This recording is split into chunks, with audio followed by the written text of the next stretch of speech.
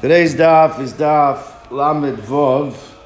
We are holding about 12 lines up, 10 lines up on the bottom of Lamed Hamad base at the two dots. Gufa, this itself was mentioned yesterday. We just quoted the Rabbi Bar Nosson. I'm Rabbi Bar Nosson. Rabbi Nosson said like this, Tanu Chitin, if the claimant claims that you owe him wheat, V'hodolo b'sa'orim, and the defendant admits to owing barley, but denies owing wheat, Potter, Rabbi Bar Nosson said a tremendous chiddush. He said that for sure you don't have to pay wheat because you're denying the wheat, right? But even the admission of the sa'orim on the barley, the claimant can no longer go after the barley because he said by claiming wheat, implicit is that you're forfeiting your right to the barley. Even though the guy's admitting to the barley, but now you can't go after the barley because by saying no, it was wheat, not barley, you are forfeiting the right to collect on the barley.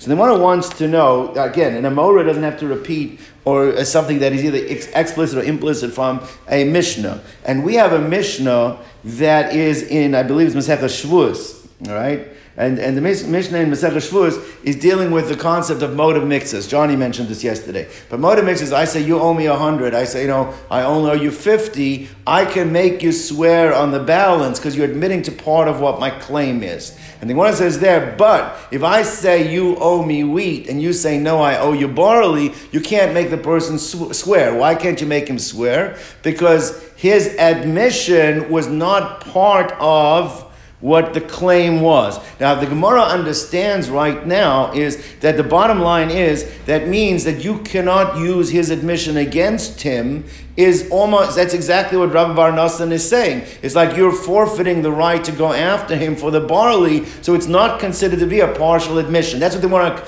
is trying to say. But if that's what the Mishnah in Shavuos is saying, then there would be no need for the Amora, Rabbi Bar Nosson, to teach me something which is literally explicit in the Mishnah, or at least implicit in the Mishnah, from the Mishnah's ruling by motive mixes. You hear the problem here. So let's read the sides. The Gemara says as follows: we learned in the Mishnah in Shavuos. Tana chitim, if you claimed wheat, v'hodon, he admitted b'sa'orin, potter, his potter. Now the potter over there is talking about you can't make him swear because that's not considered to be a valid admission. Now they understand that means that he can't go after the barley either. Then what do I need Rabbi Bar Nosson for? Someone says, no, that's not correct. Because if you only had the Mishnah in Shavuos, I could say potter, it's not moda b'miktzas, it's not a partial admission of the claim, and I can't make him swear. But it doesn't necessarily mean I can't go after him to pay the barley. I need Rabbi Bar Nosson to say that forget about you can't make him swear. When you say that the person is potter in Shavuos, it means not only is he potter, you can't make him swear moda b'miktzas, but you forfeited the right to make him pay you the barley. So you do need Rabbi Bar Nosson. It's not implicit necessarily from the Mishnah in Shavuos, right? So when it says like this, if all you had was the Mishnah in Shavuos, hava min a potter midmei chitin. Yes, potter means you can't make him swear. You can't make him pay on the wheat, obviously. But even more than that, potter over there is talking about this potter from taking the oath. But you still might be able to hold him liable for the dmei sa'orin, for paying for the barley where there was an admission. Kamash Malan, what comes along the Amor, Rabbi Nosson telling the novel concept is that you're claiming the wheat implicitly means that you're forfeiting on the right to claim the barley, and that's a tremendous chiddush. Okay. Kamash Malan, the potter legamri. That's what potter means. You completely potter. You do not have to pay not the wheat, not the barley. Okay. Tanan.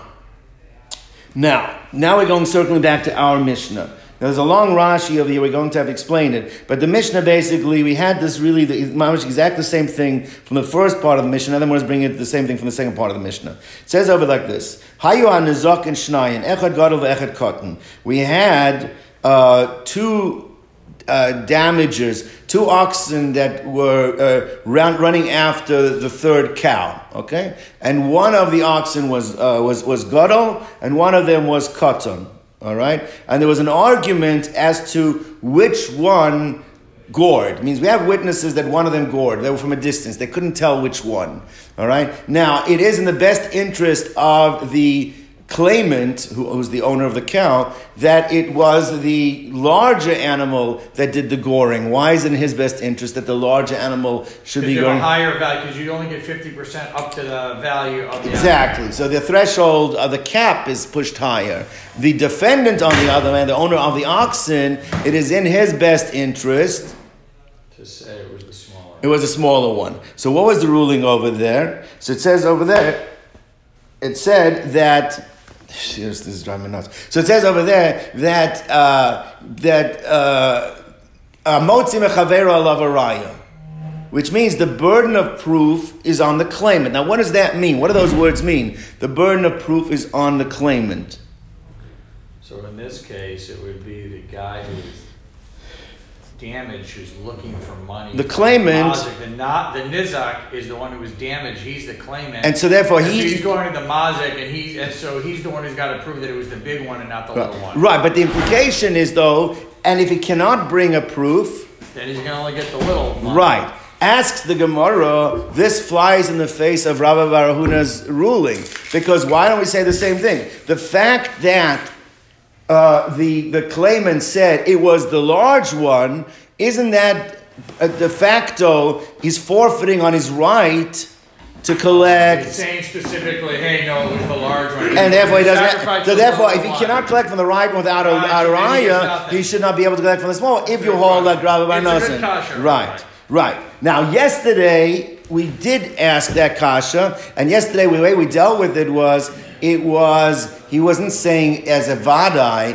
he was saying it as a shema. That's how we dealt with yesterday. So Rashi says, well, why don't we give the same answer today? So Rashi says, because if you give the same exact answer, then it's mamish the exact same case. So what did you do? You don't have to write the second case. That's why it can't be that exact scenario. So the Gemara is going to come up with a different answer. So the Gemara says like this. Says the Gemara of Ahalo and Maisi Raya, the implication is if you cannot prove that it was the larger animal that was the one that gored his cow, Shakil Kedaga'amar Mazik, then he would still, at least he can collect based on what the Mazik says. It means, okay, I can't collect from the larger one, but I'll collect from the smaller one, right? So why should he collect from the smaller one? According to Rabbi Bar Rav Huna's ruling, that if you claimed wheat, and he said, no, it was barley, you don't have a right to go after the barley, because by claiming the wheat, you're forfeiting the right to the barley. Someone says, Amai chitim esorin inhu. So therefore, so how are you going to understand this? The Gemara says, you're right. According to Rabbi Rav Huna, you're going to have to explain like this. When it says that you cannot, Amotz mechaver alav araya is that if you want the wheat, you have to prove.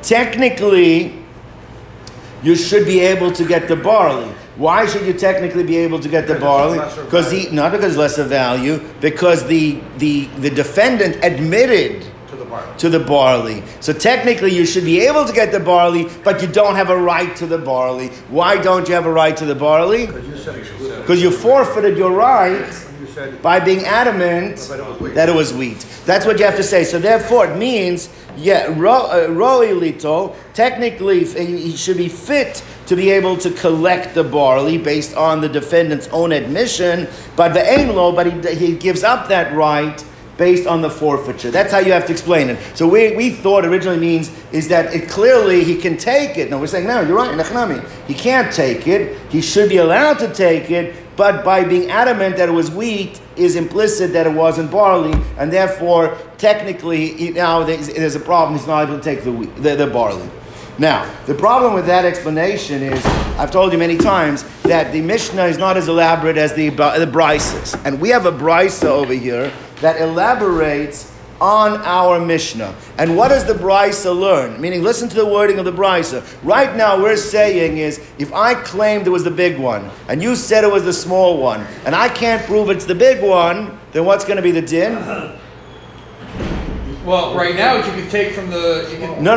We said even though technically you should have been allowed to, but you're not able to because you forfeited, you forfeit on the right. But looking towards the Brisa, the Brisa says,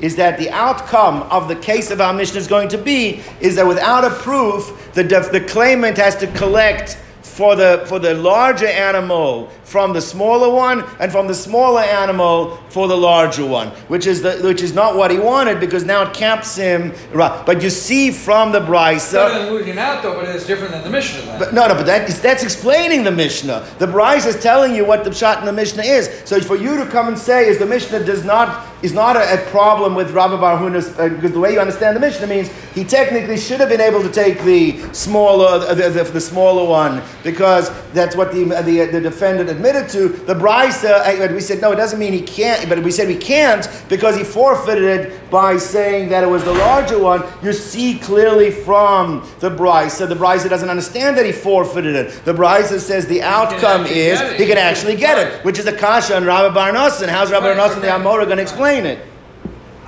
All right. So says the Gemara, the case is the tafas. He's talking about he seized it. Meaning, if you go to Beis Din are not going to let you take it. Why aren't they going to let you take it? Because they're going to say you said, hey, it's the big one. And therefore you can't take it, right. But where you seized it, we're going to allow you to keep it. Now, there's a lot of different interpretations. Why? Why does it make a difference when you seized it? Now, some learn that it's talking about he seized it before he made the claim. Now, if he seized it before he made the claim, you cannot say that he's forfeiting on something that he already seized. It's one thing to say, I haven't claimed it, I haven't taken it yet, and I'm forfeit, I can't go ahead. But if he already has it in his possession, obviously he's not forfeiting the item. Why can't Beit Din tell him, you got to give it back? They're not going to make him give it back, because technically he has a right to it. The only thing is that he forfeited. He didn't forfeit it. Clearly, obviously he didn't forfeit it, because otherwise why would he have seized it? Others learn, no, it's talking about even after he made the claim, we only say it's a forfeiture. The way I understand it, this is the way I understand it. It's not for sure that he's forfeiting it, but it might be a forfeiture. So therefore, it might be a forfeiture. Prove to us that it's not. So therefore, the Motzi Mechavel of Araya goes the other way. But if he goes and seizes it, what greater proof that I didn't mean to forfeit it is the fact that what? I went and took possession of it, so we let him hold on to it. Okay, that's the case there.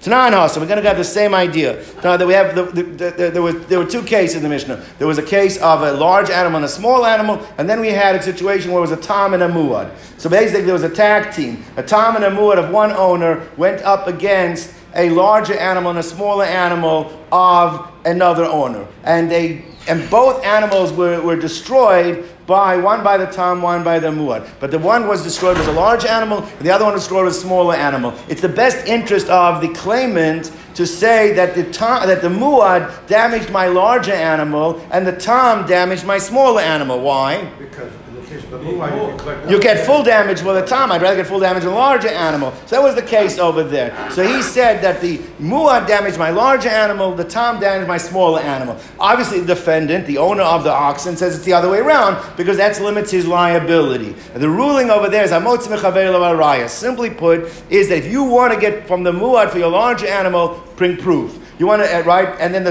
bring proof. You don't bring proof, though, the implication is, then you have to be resigned to what it is that the mazik says happened. Right? Our question is, what do you mean? You should get nothing. Based on Rabbi Bar Huna's ruling, you should get nothing. Because if you admit, he admitted it was A, and you claimed that it was B, by claiming it, you're forfeiting the right, you should get nothing. Same type of question that we had before. So one says like this, Nan, Haya echad tam vechad muad. Hanizak omer, the claimant is saying, Hizik is a gadol, that the muad damaged the large animal. The tam is a katan, and the tam was the smaller animal. Hamazik omer loki, that's not what happened.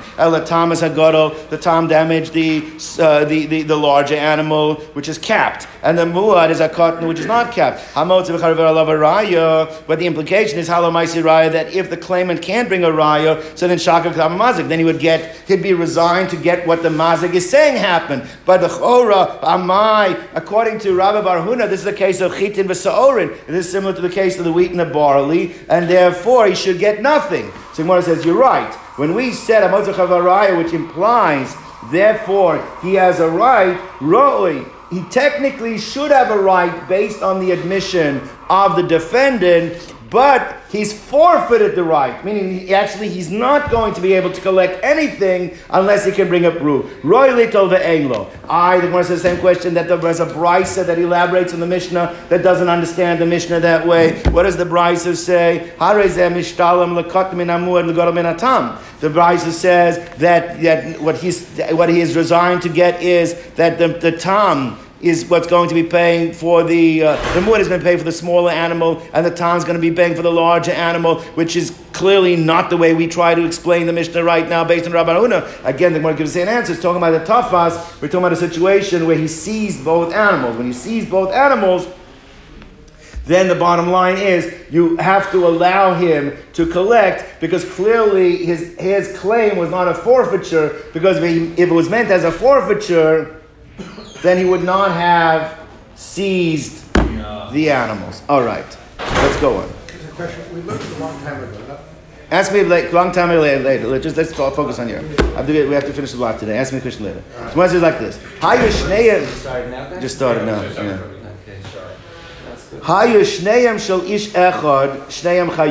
So we said as follows, that if there is two animals, okay, two animals that belong to one owner, and you find the dead cow, right?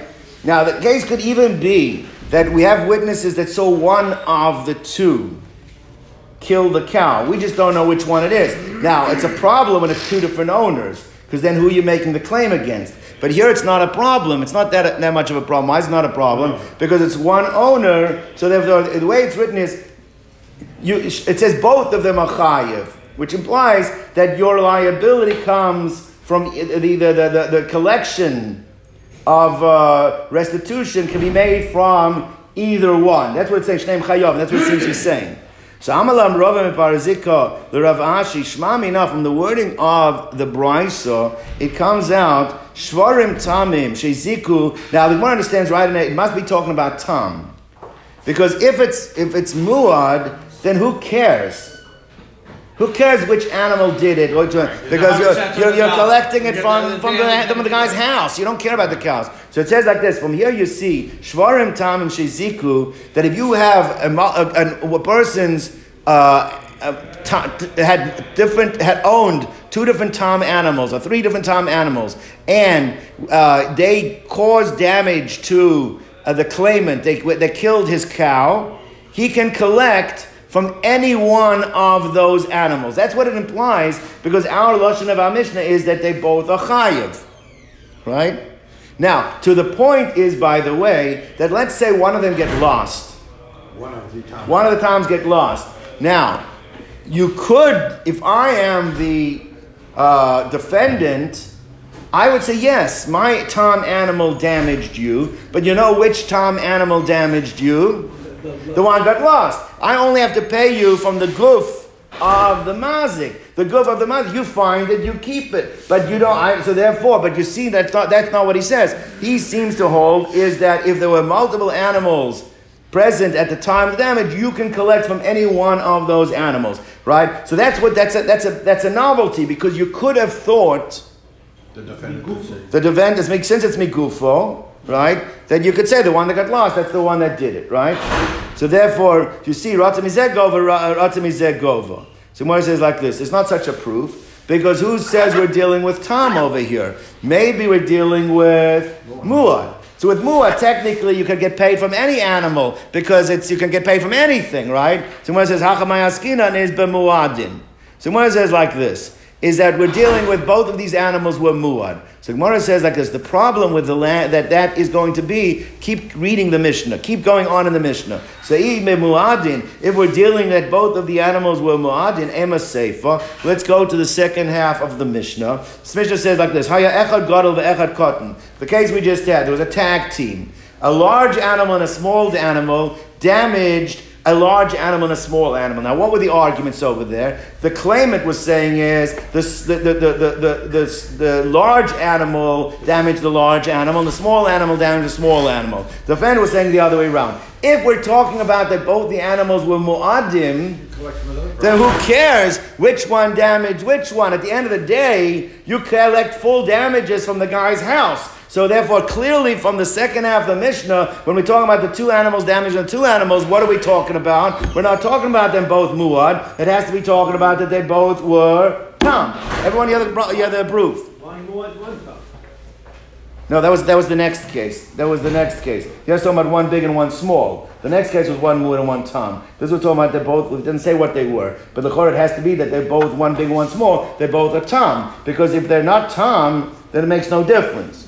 So when it says like this, when it says like this, it says echad cotton, echad gadol ve'echad cotton. Hanizak omer gadol hizik, hamazik omer loki. That's not what happened. Ela cotton hizik, hamazik chabel avaraya. Now iba mu'adim. It's talking about mu'adim. My nafka lemineh. Who cares whether the big one damaged the big one, the small one damaged the small one? The chorah you collect from mu'adim from the guy's estate. The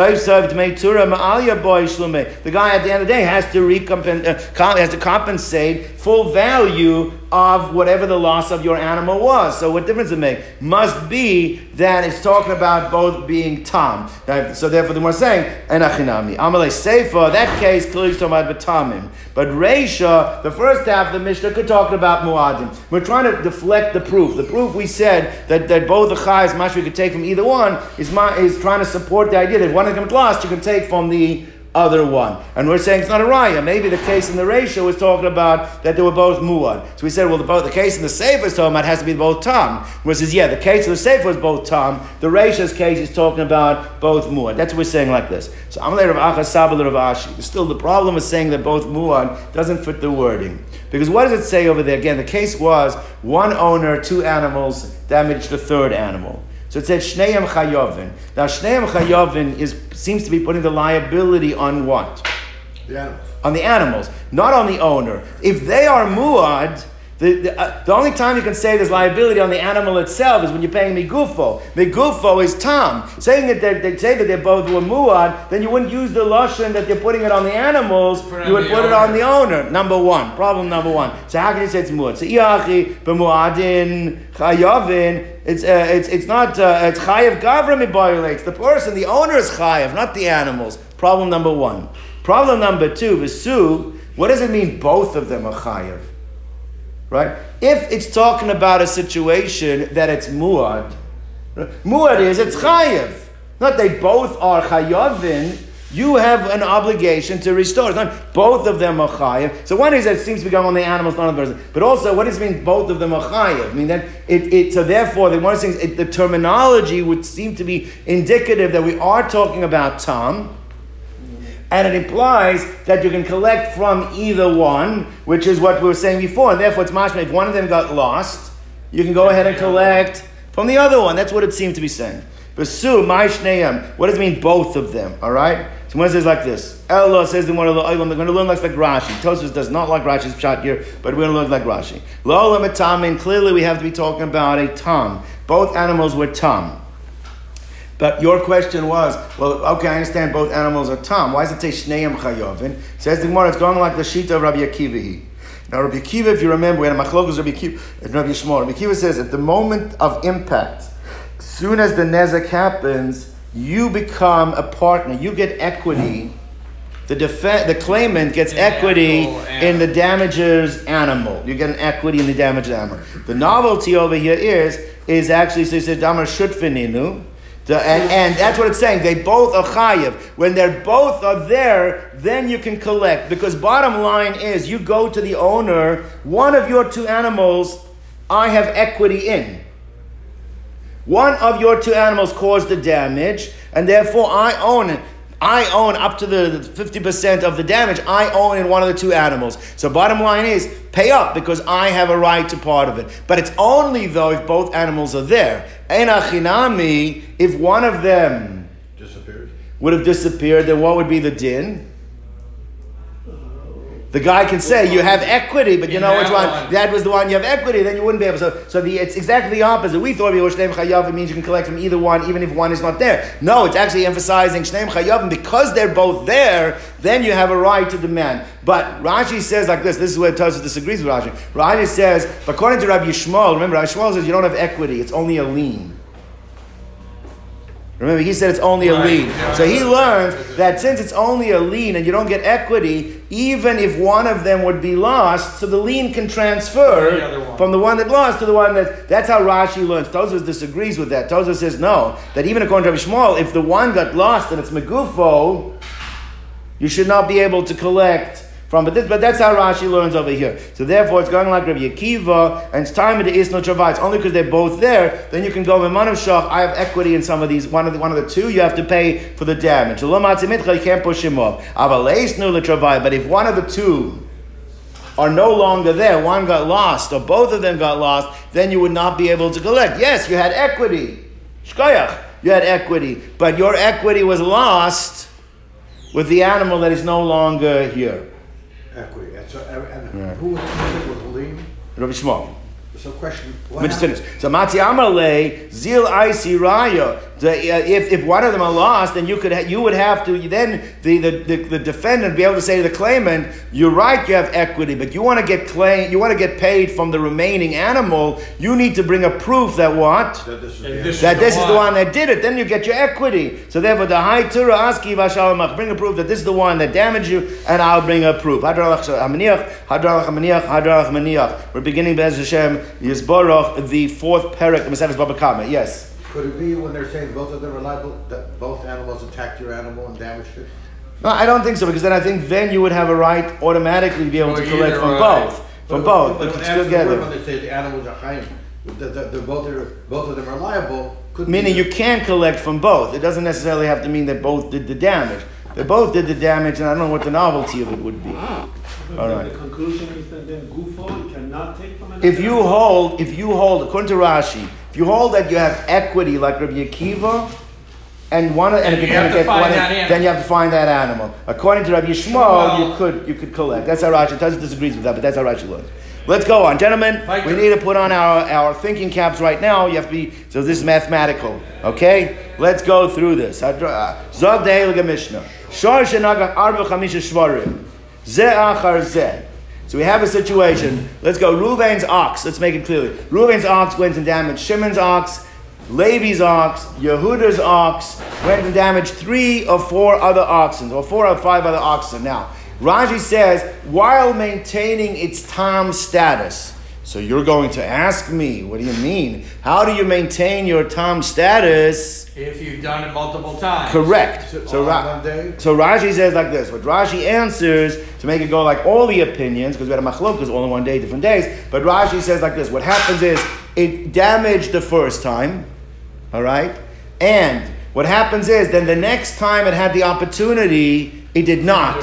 So therefore it loses. Now, then it damaged a second time, and then instead of going one day without damaging, it had 2 other opportunities to do it and did not, and then it did it the third time. What Rashi is doing, Rashi explains, he doesn't want to create a situation that the intervals are equal. Because it's interval, you could still be a muad that you do it every second time. That's why it changes up. But that's how you have a situation that you can have multiple times, but it all stays as a tam. Okay, now, this is where things get a little complicated. Because if I would all ask you to write this Mishnah, so let's say you have a situation, Reuven's ox went ahead and gored Shimon, Levi, Yehuda. Okay? Now, each time it's tam. Each time it's chatzi nezek. Who would you hold the liability is first responsible to? Who is collects first, who collects second, who collects third? First one should collect. That's what you would think, right? What do you say? First one collects first. That's the first damage, right? That's what says the Mishnah. Says the Mishnah, right?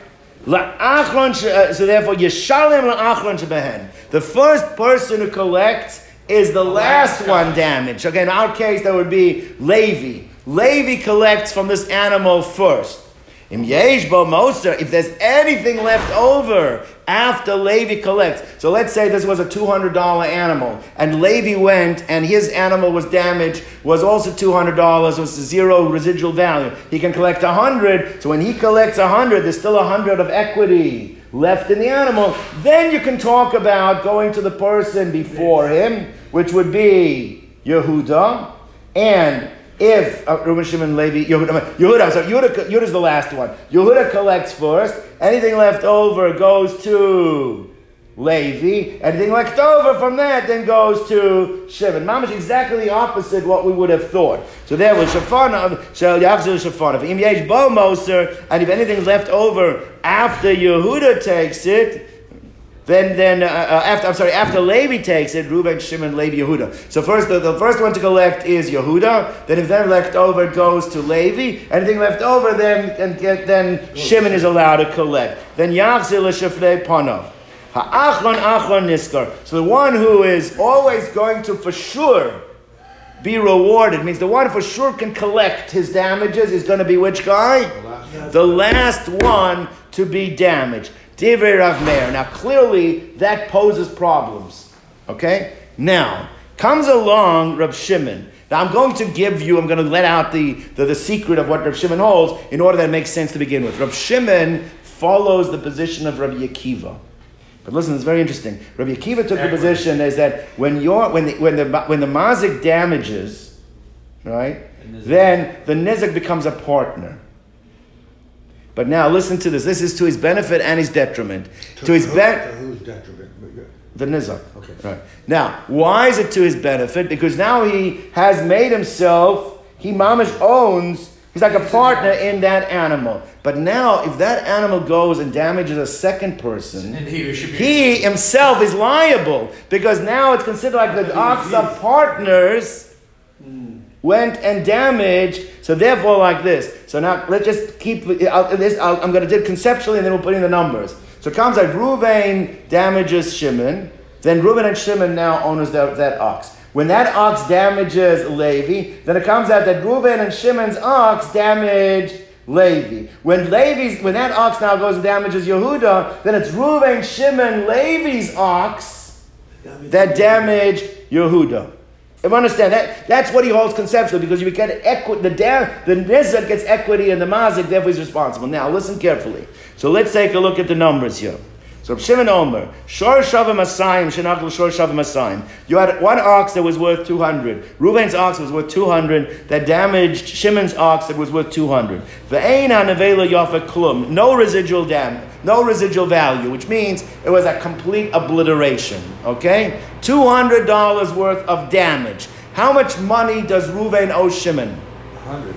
100, which means that Reuven's ox that is worth 200 now is divided two ways. Means Reuven owns 100 of that ox, and Shimon owns 100 of that ox. Clear, all right. So therefore, zenotel mana. This each one has 100 zuz rights in that ox. Each one collects 100. However, if they did not yet sell it and split it, and this animal's chazar v'nagach shor acher. Shavim Asayim. And the same thing, the ox of Levi was also worth 200, zero residual value. Now let's take a look. Levi, he wants to get paid. Now how much does Levi have a right to get paid? 100. Who needs to pay him? Sounds like both of them. Both owners, okay? Each one has to pay commensurate to their ownership in the animal. Chatzi nezek. Each one has to pay chatzi nezek from what it is that they own. Since each one owes 100, each one has to pay 50. So it comes out like this, is that Levi gets 100 in the ox. Now he owns 100 in that ox. Reuven and Shimon are going to left being owning in that ox 50-50. Is so far so good? Yeah. Yes, Ira? Yeah. Okay. So once it's like this. So now, ha'achron otel mana, the last fellow gets his 100, which is Levi gets 100. Shlafan of the ones before him, zen otel chamishim zuz. That's what would happen if it would stop here. However, it didn't stop here. Is that this owner now that has this ox now that has 3 owners went and gored Yehuda. And his ox was also 200, and his ox also zeros the residual value. Now, Yehuda says, I have to be paid chatzi nezek. What's chatzi nezek of my animal? 100. Who has to pay me? All three. How much do they have to pay me? Each one has to pay. No. Each one has to pay commensurate to what their ownership in it has to pay from that Chatzi Nezek. So it comes out like this. The last fellow, Levi, how much did he have in it? Chatzi of that is, he has to pay 50. The first two each own 50. Means each one has to give Chatzi towards it, 25. Comes out now, at the end of the day, we have now an ox that's got 4 owners, and how much does each one have in it? Yehuda has in it 100. Shimon has in it 50. Reuben and not Shimon, Levi. Levi has in it 50. Reuben and Shimon each one have 25. Okay. So this is like this. So therefore, Chazav and Nagach, it went back and it gored again. So now, another ox. So Shava and Masayim was worth 200. Ha'achron, which is Yehuda, not Mana, he gets 100. Shalafanov, which was Levi, gets 50 zuz. V'shnayim and Rishonim get a dinar zav. A gold dinar is 25 zuz. And therefore, they first to get 25 zuz. The second one gets 50. The third one gets 100 from the ox that is worth 200. Clear? Yes. Time to sell the ox. Now, says the Gemara like this. Now we're focusing on the first opinion. That was Reb Shimon. Now, Reb Shimon, we understand. Reb Shimon clearly only works like the Shita of Rabbi Akiva. Clearly, it's going with the Shita of Rabbi Akiva. Why? Because it's based on having equity and becoming a partner. But we need to understand the first opinion, Rav Meir. Rav Meir actually was a Talmud of both Rabbi Akiva and Rabbi Yishmael. So therefore we want to know, who does he hold like? Rabbi Meir. Now let's go through it. Now, says the Gemara like this. It can't be going like Rabbi Shmuel. Rabbi Shmuel holds you don't get equity, but you get a lien.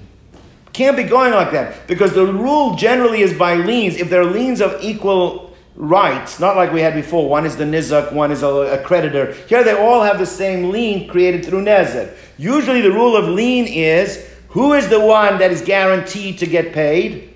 The lien holder. Well, they're all lien holders here. Who is guaranteed to get paid? The first one is the one that gets paid.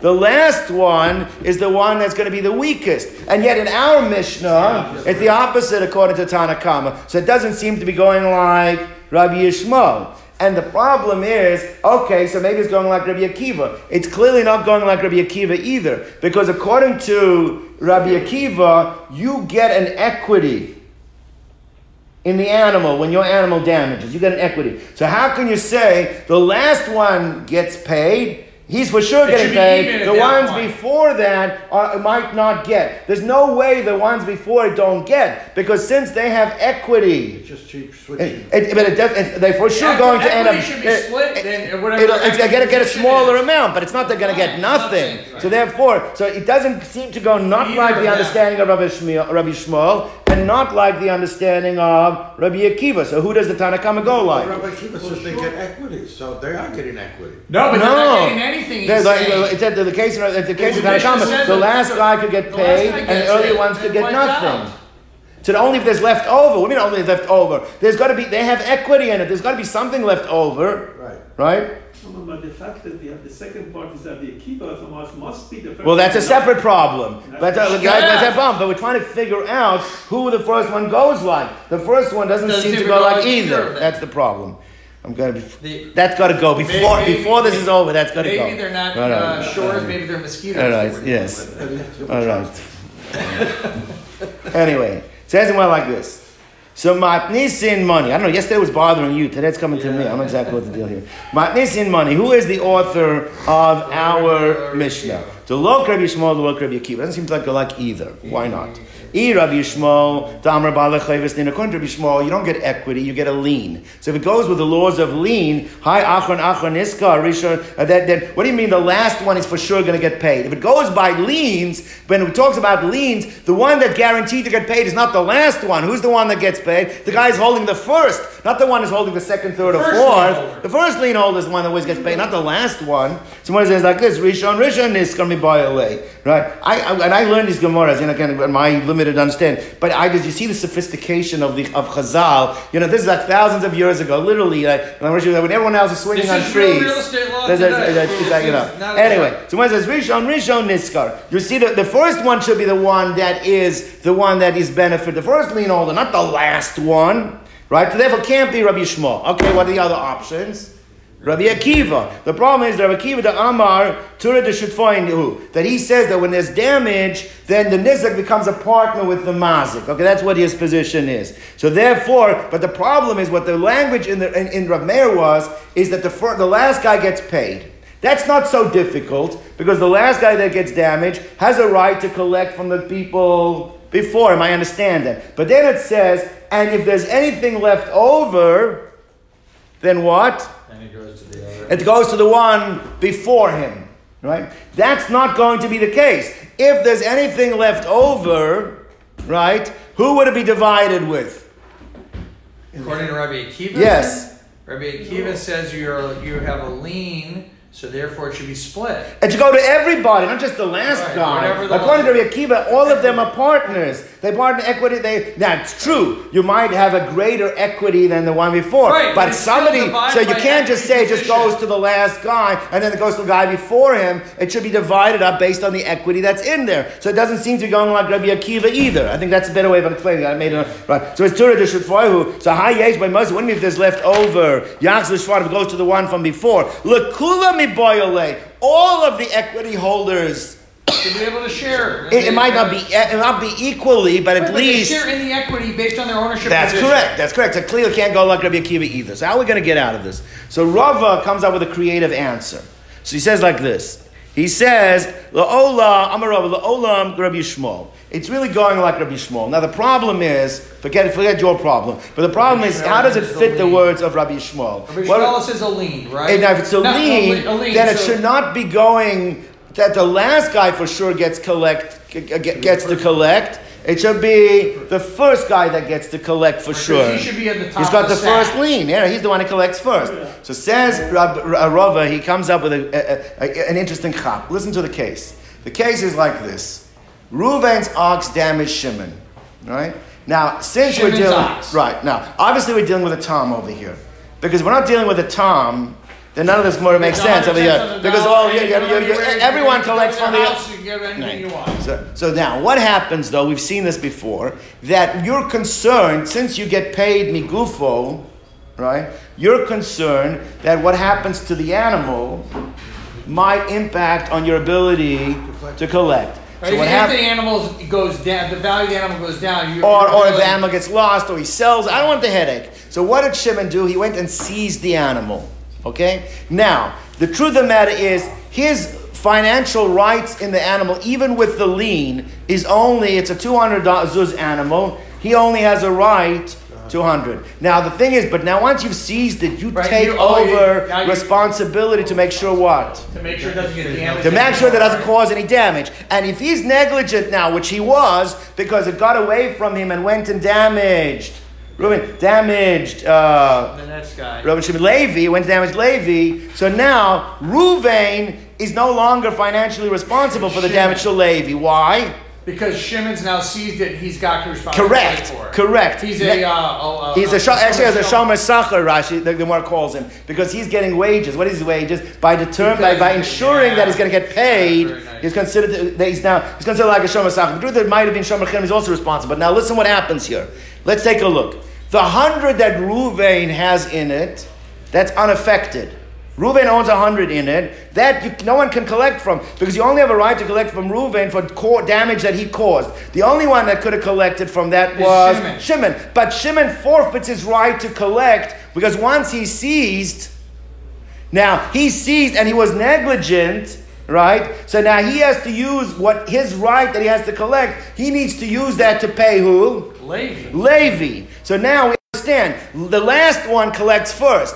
Levi goes and collects from Shimon. Why does Levi collect from Shimon? Because Shimon's taken on responsibility. But he can only collect from Shimon. He's capped at what he can collect from Shimon. Not only because of Chatzi Nezek, but he can only take Chatzi Nezek from what? From what Shimon had a right to, which is only the 100. That's what the case is going to be. Now, let's just play it down the line. Let's say that Levi was concerned that he lose that the animal might get sold or lost. So Levi seized it, and then it went and damaged Yehuda. So now it comes out the exact same thing. Yehuda can collect only from Levi, because Levi took responsibility. How much can he collect? He can collect whatever value Levi has in that shore at the time, up to 50% of Yehuda's damage. But now we understand why it's the last one collects first. Yeah. Our question was, if you're dealing with regular liens, it should be the first one collects first. Now we understand, it's the last one that collects first, is because he's only allowed to collect from the equity that's in that, or we don't use the word equity, from the amount that's in there that was owned by, or had a lien on it by the person who was negligent, who was controlling it. That's all he can take from. And in each step of the way, the person that was controlling it owned half the animals. Or owned whatever the percentages were. They would be paying. It's not half. Depends on how much the damage. If all the animals are worth the same amount, then there'll be a half. But right. Okay. Now, wait. So does that mean that in a situation where there is not the seizure of the animal, then you're right. Depending on whether you're held by Rabbi Shimon or Rabbi Akiva, Rabbi Shmuel would hold it. Rabbi Shmuel or Rabbi Akiva. You would have to go first. The lien would go first. First lien goes first. Yes, that's what we're saying. The reason it doesn't over here is because he seized it. So don't think that it doesn't really go the way you actually think it goes. Yeah. Here's the scenario where it doesn't go. Because it was seized. That's what Rava wants to say. That's a creative way of understanding. So he says like this. So let's see it inside. Okay? Now we have to finish. He says like this. Amar Rava la'olam ki Rabbi Yishmael. It is going like the shita of Rabbi Yishmael. The Amar who holds Baalei Chovos Ninu, that they are Baalei Chovos. Baalei Chovos mean that it's only a lien, it's not equity, it's not shutfim, it's not partnership, okay? But the kashalach achron niskar should be rishon nishkam ba'alei. Your question was, then why is it going by the last lien? It should really go by the first lien. Why is it going by the last lien? Hachmayaskina, and the case we're dealing with is shetov say nizak ligvo semena. Is that the nizak, the one who was just damaged, what he went and did is he went and he seized it. Right? He went and seized it. Okay. V'nasa alav kashomer sachar. And what happened was, by seizing it, he made himself responsible as a shomer sachar. Why is he a shomer sachar? Because now seizing it, you're fully responsible to make sure. All right. Iachi, if so. Now the Gemara's question is like this. Listen to the Gavaldic question, because let's see it through. Let's say we started with a 200 zuz animal. Okay, that 200 zuz animal, it was Ruvain's. It damaged, it killed, completely obliterated another 200 zuz animal. That gave Shimon a lien on 100, which means Ruvain owns 100 of it, and the most that Shimon has a right to from it is 100. Now he was negligent. And Shimon seized it. Shimon seized it and he was negligent. Now it damaged Levi. The truth is Levi cannot take from that full 200. All Levi has a right from and he can only get half of it. And he can only get, he had up to the 200, half the damage was up to the 100. Right. But that $100 that was there originally, the Reuven's, that goes back to Reuven unequivocally. Because no one's allowed to take that $100. Because Shimon can't. It doesn't own Shimon. It doesn't own Shimon, and Levi can't collect it. So Mordechai says like this. So why does it say that it goes back to the person from before? It should not go back. What the residual value should go back to the owner. So why does it keep saying it goes back to the person from before? You hear the question? Yeah. So you're saying in this example, the first animal damaged, the second guy seized it. Then when it was damaged again, the third guy is only eligible to, let's say, get 50. Yeah. Is that correct? Whatever, no, that's my question. The question is, the original 100 that the first guy had in it, since he's not responsible for what it does future, he always gets that back to him. So when it says that, what it seems to be saying what was left over goes back to the guy before, it doesn't go back to the guy before. Basically, what's Shimon's left out over, now. whatever. Shimon took responsibility. Right. Not complete. We'll see. But at least the original 100, has to go back to Reuven. That's the most question. So Mordechai says like this. So it says like this. If there's any residual left over, it goes to the one before. That's not what it should say. It should say what's left over should always go to the original owner. The original owner has the 100 in it that is untouched. Right? Everyone hear the problem. Yeah. So one is going to say it like this. You're right. When we say what's left over, we're not talking about what's left over the 100 that was Reuven's. That's not what we're referring to. What we're referring to what's left over of Shimon's. Shimon has how much in there? 100. Shimon has 100. Now, we don't know what the damage to Levi is, but let's just play around a little bit. Let's say Levi's animal was only worth 100. Which means that he only owes Levi 50. Which means that the most that Levi can collect from Shimon's 100 is 50. Then what's left over of Shimon's 100 can go back to Shimon. Do you understand? We're not talking about the 100. Back, he just keeps it. Well, but that's where he's where he collects his original 100 that he had from that amount. So that does go back to the one right before. We're not talking about Reuven's original 100. No, originals are 100. But it means if anything is left over after you pay the damages from the equity that the person, that's what it means. So that really makes sense. Someone says like this. So Amar Ravina. Says Hachi Kaktani. This is what the Mishnah is teaching. I agree with Rava's creative way, but im yesh ba moser ben zakov. If there's left over from the damaged portion of Shimon, which was the 100, if anything's left over, it goes back to him. Yachzol Shalfanov. All right. Now, so now we've worked it out. Comes out the second half of the Mishnah is going like Rabbi Shimon, like Rabbi Shmuel. Why is Rabbi Shimon hold like Rabbi Shmuel? Why does he hold that it doesn't go to the first creditor, but it goes to the last one? Because we're talking about each subsequent person seized it, and then he was negligent, so he loses his portion. His portion is what has to pay, but he does have a right to collect from his portion for the damage that if there's anything left over after the guy, and then it makes sense, and therefore comes out that depending on the numbers, but let's say Shimon had in it 100, Levi has in it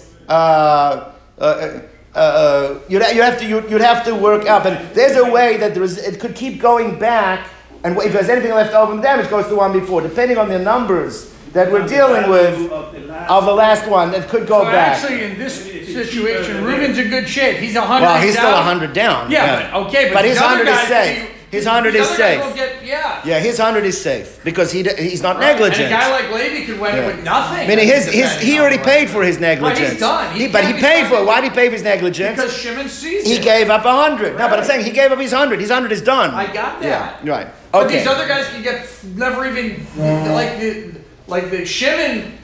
Shimon could end up losing to Levi, and Levi could. Yeah. But therefore, the last guy is always going to get. Because the last guy he did no negligence. He just got damaged. So he can take whatever's available to him to take. Right. No. It's true. V'chein ki asa Rabbi nam Rabbi Yochanan, and the same too when Rabbi came from Yisrael, the name of Rabbi Yochanan, B'shum Pshias Shomrim Nogabo. We're talking about the negligence of Shomrim. The way you have to learn it, it's the negligence of Shomrim. It means there was a seizure and he was negligent. And he also learned the Mishnah. That's how you have to learn the Mishnah. Now, says the Gemara like this. So B'mayo Kimto. So now how have you established the second half of the Mishnah? This is Yisrael's question. You're saying the second half of the Mishnah was the Shita of Rabbi Shimon. That only works like who? Like Rabbi Yishmael.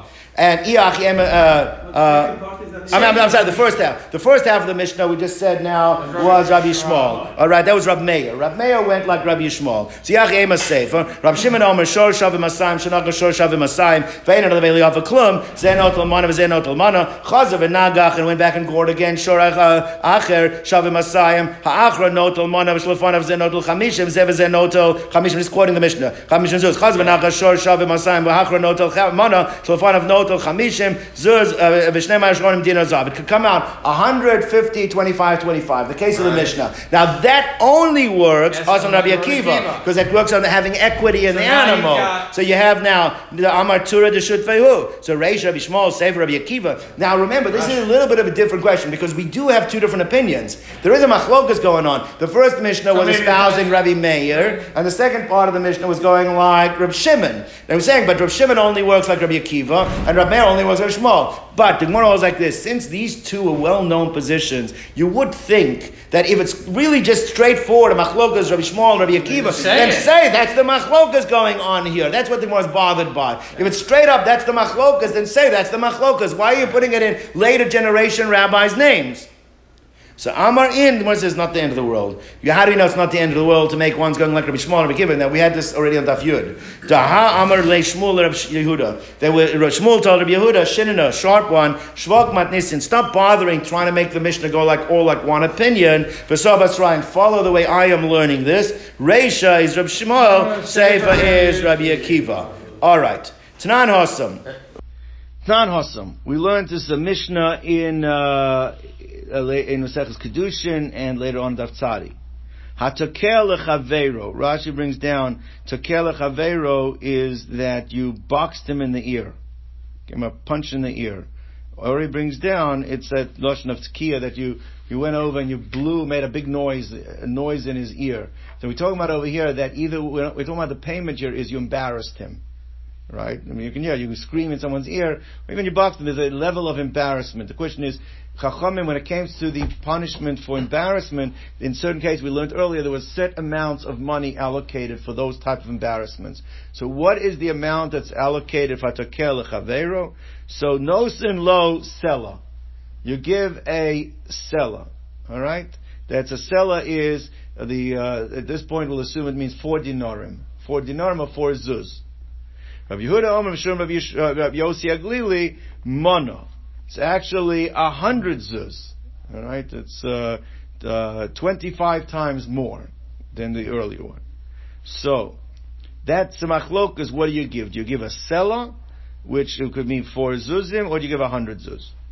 Hahu Gavra. There was a certain person, the Takala Chavre, that he did this. He went and he was takeya. He boxed him in the ear. Or he screamed in his ear. Shalche Rav Tuvia bar Masna l'kameid Rav Yosef. So he asked him a very important question. He says, we have our Mishnah, the Tana in our Mishnah says that you give a sela. Alright? That's the Chachamim Shita, which seems to be the halacha. You give a sela. But there are actually 2 denominations, monetary denominations, that's the right word? Monetary denominations in that we find being used. There is what's called a kesef tsuri, and there's also what's called a kesef medina. Tsuri is the Tyrian, from the notion of Tyre, from Tsur, right? That was one system, and that actually was made out of pure silver, whereas a Sela Medina, which is the provincial Sela, it was actually 1/8 less. It had 1/8 less content. It was an alloy, so it only had it was a mixture of it, and therefore it had less silver in it. Which therefore, a sela comes out being 2 different things. If when the Tana says that you have to pay a sela, he means a sela tsuri, you actually have to give 4 zuz. It's worth 4 dinarim. If the sela is the sela medina, then it's only a half a zuz. So it's important to know, when we say you have to, for boxing someone in the ear, you have to pay a sela, which system are you referring to? So is it 4 zuzim or is it a half a zuz? Right? Same thing with the money also? The mana is not, it's the word sela. The sloim is the issue, the sela. What does sela refer to? Right? Mana just means 100. Alright. So mana says like this. Tanan. So it says, well, let's look at our Mishnah. Our Mishnah, when it wanted to give you the breakdown, right, you could have, in the opinion of Reb Shimon, you could have 4 victims, and it goes the last victim will get 100, the victim before will end up getting 50, it's not actually 4 victims, but the payout to 4 people, and then it'll go 25 and 25, right, that was the breakdown.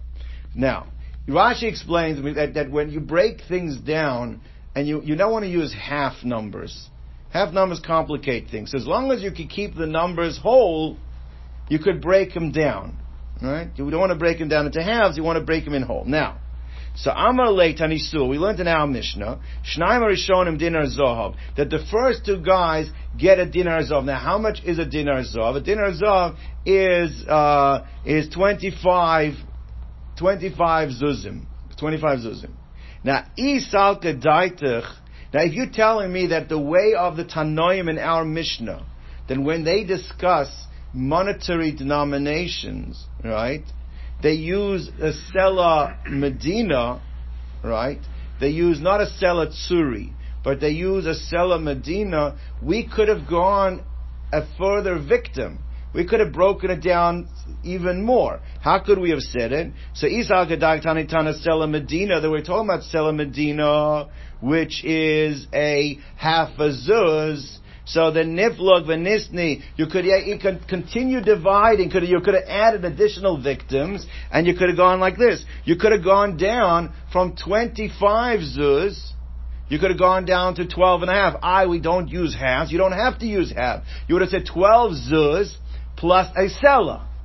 Now, the fact that we didn't go down to the next level of 12 zuz plus a sela is because we couldn't. Why? Because a sela is not a half a zuz. A sela actually in the Mishnah is going with the tsuri would be 4, and that wouldn't give you the number. So therefore, you would not have been able to go down. That's why you stopped at 25 dinarim. You couldn't go down to the next case.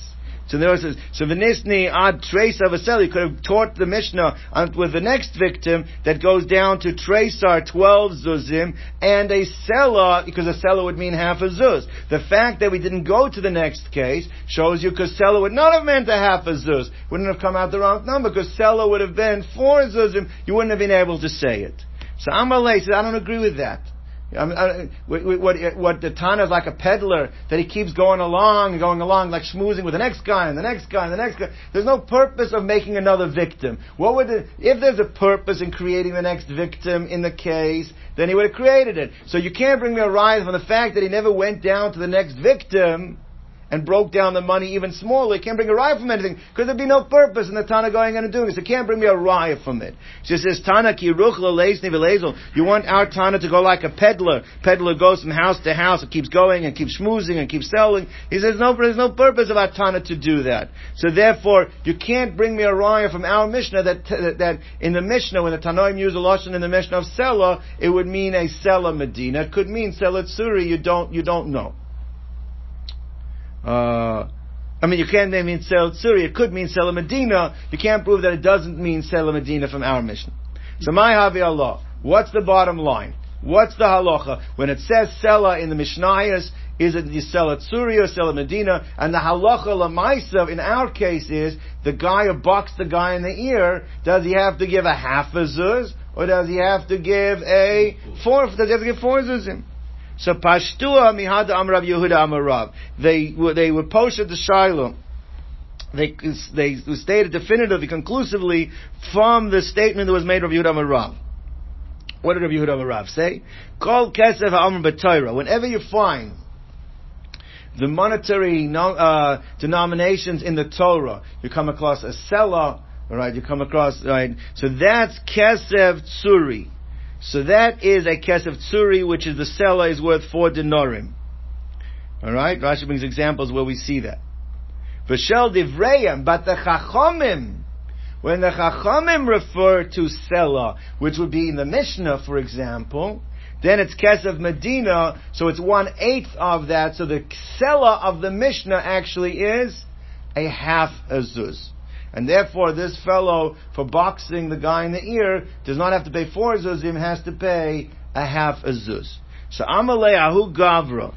Hoyle palga de zuzahu. So the person that was boxed in the ear, so now he hears, instead of getting 4 zuzim, he only has a right to collect a half a zuz. What can you do with a half a zuz, right? He says, so therefore forget it. It's not, I'm not even going to take it. You know what? Give it to tzedakah. Give it to the aniyim. Alright? Now, after he had said this, I guess he was getting thirsty, and he says, you know what? I could pick up a soda for a half a zuz. I changed my mind. Give it back to me. Let me have it so that I can go and then get something to refresh myself. So he says, Amar lei, Hadar Amar lei, then he changed his mind. He said, Nasvin ahali, give it back to me. Ezol ve'avri bei nafshoi. Let me go and resuscitate my soul. Literally, I'm going to go refreshed. Let me go have a drink with it. So Amar lei Rav Yosef. Rav Yosef is too late. Then The Aniyim already acquired it. Now, how did the Aniyim acquire it? He never gave it to the Aniyim. So how did the Aniyim acquire it? He says, even though there are no Aniyim here, when you said I'm going to give it to the Aniyim, there was no kinyan made by the Aniyim. The Aniyim weren't here. So how did they acquire it? Why don't you have a right to take it back?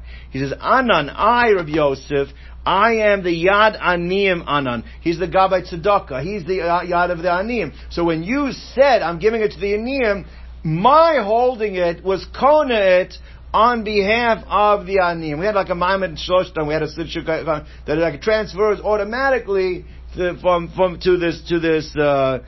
this person. I don't know exactly Maimed Shloshtan, but it transfers through because Rav Yosef was the Gabbai Tzedakah for them. And what's the raya for this? The Amar Yehuda Mashmu. A similar concept.